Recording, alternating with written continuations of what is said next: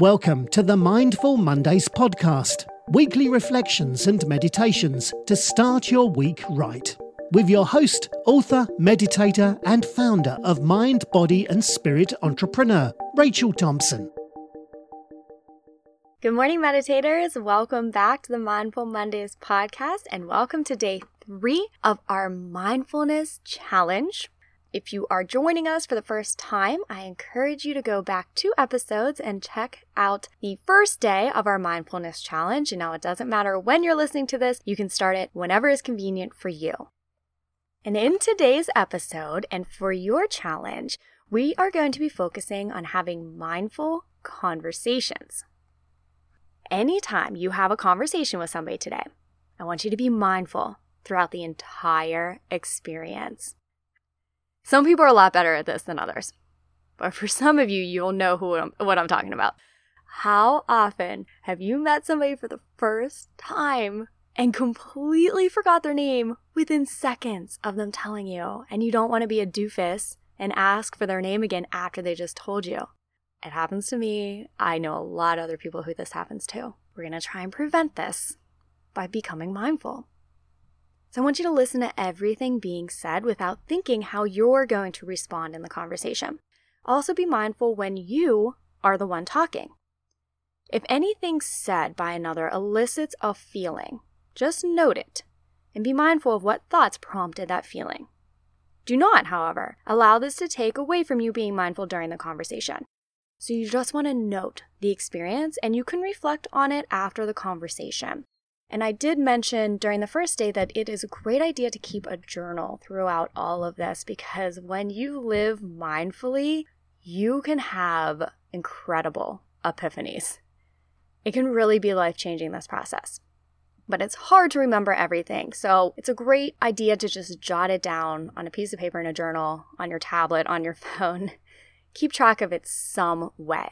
And you want to do this during conversations. For example, if today you're talking to a coworker about your boss and this conversation elicits some anger in you, make a note of it and do your best to bring your awareness and your full attention back to that present conversation instead of focusing on your thoughts. Now, after your conversation, think about what exactly was said and the thoughts that came up that caused the anger. So just a little side note, tomorrow there will be more discussion and time to practice this technique. So you'll have to check in and see what that is.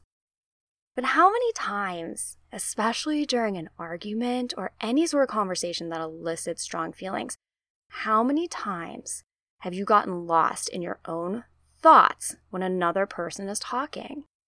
I know this happens a lot with couples, with families. They don't feel heard, they don't feel understood because one person says something that elicits a strong emotion in the other person, and then that person checks out of the conversation because they're really involved in what they're feeling in that moment.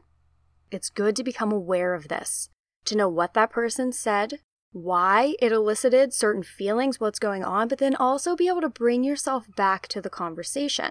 Like I said, after it's done, make a note of it. You can do some exploration after, but during the conversations, be as mindful as you can. Now, if others are having a conversation around you, but you're not an active participant, so maybe you hear it whenever you're on the subway or, you're in the lunchroom and you're just hanging out and a couple of the coworkers are having a conversation. What you can do in these situations is listen without placing any judgments or thoughts on what you hear. Allow the words others are saying to enter and exit your awareness without holding on to one piece of anything they said. So how often do we listen, and some of us enjoy listening to other people's conversations when we're not a part of it, so that we can judge, and we can place judgment on what they're saying. The more judgment you put on others, the more judgment you put on yourself in the long run, the more fear you have of others judging you. That's why we want to release all that and just mindfully be in all situations without that added judgment. And judgments will probably pop in. Let them float out. And you're really going to release yourself from a lot of negativity by getting in the practice of this. That is it for today. Short and sweet and simple. Hopefully you have a journal or something handy, and I would love to know how this impacts the conversations you have with people. And if it's something that you can make a habit of, I'd love to know how this impacts your relationships.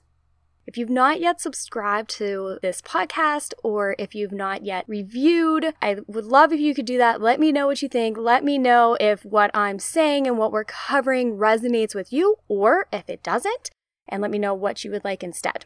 So good luck mindfully conversating today, and I will see you tomorrow. Thank you for listening to Mindful Mondays with Rachel, a mind, body and spirit entrepreneur production. If you enjoyed today's episode, head over to www.mymbse.com for more free resources and trainings. Don't forget to subscribe, rate and give us a review. And join us next week for a brand new meditation and reflection.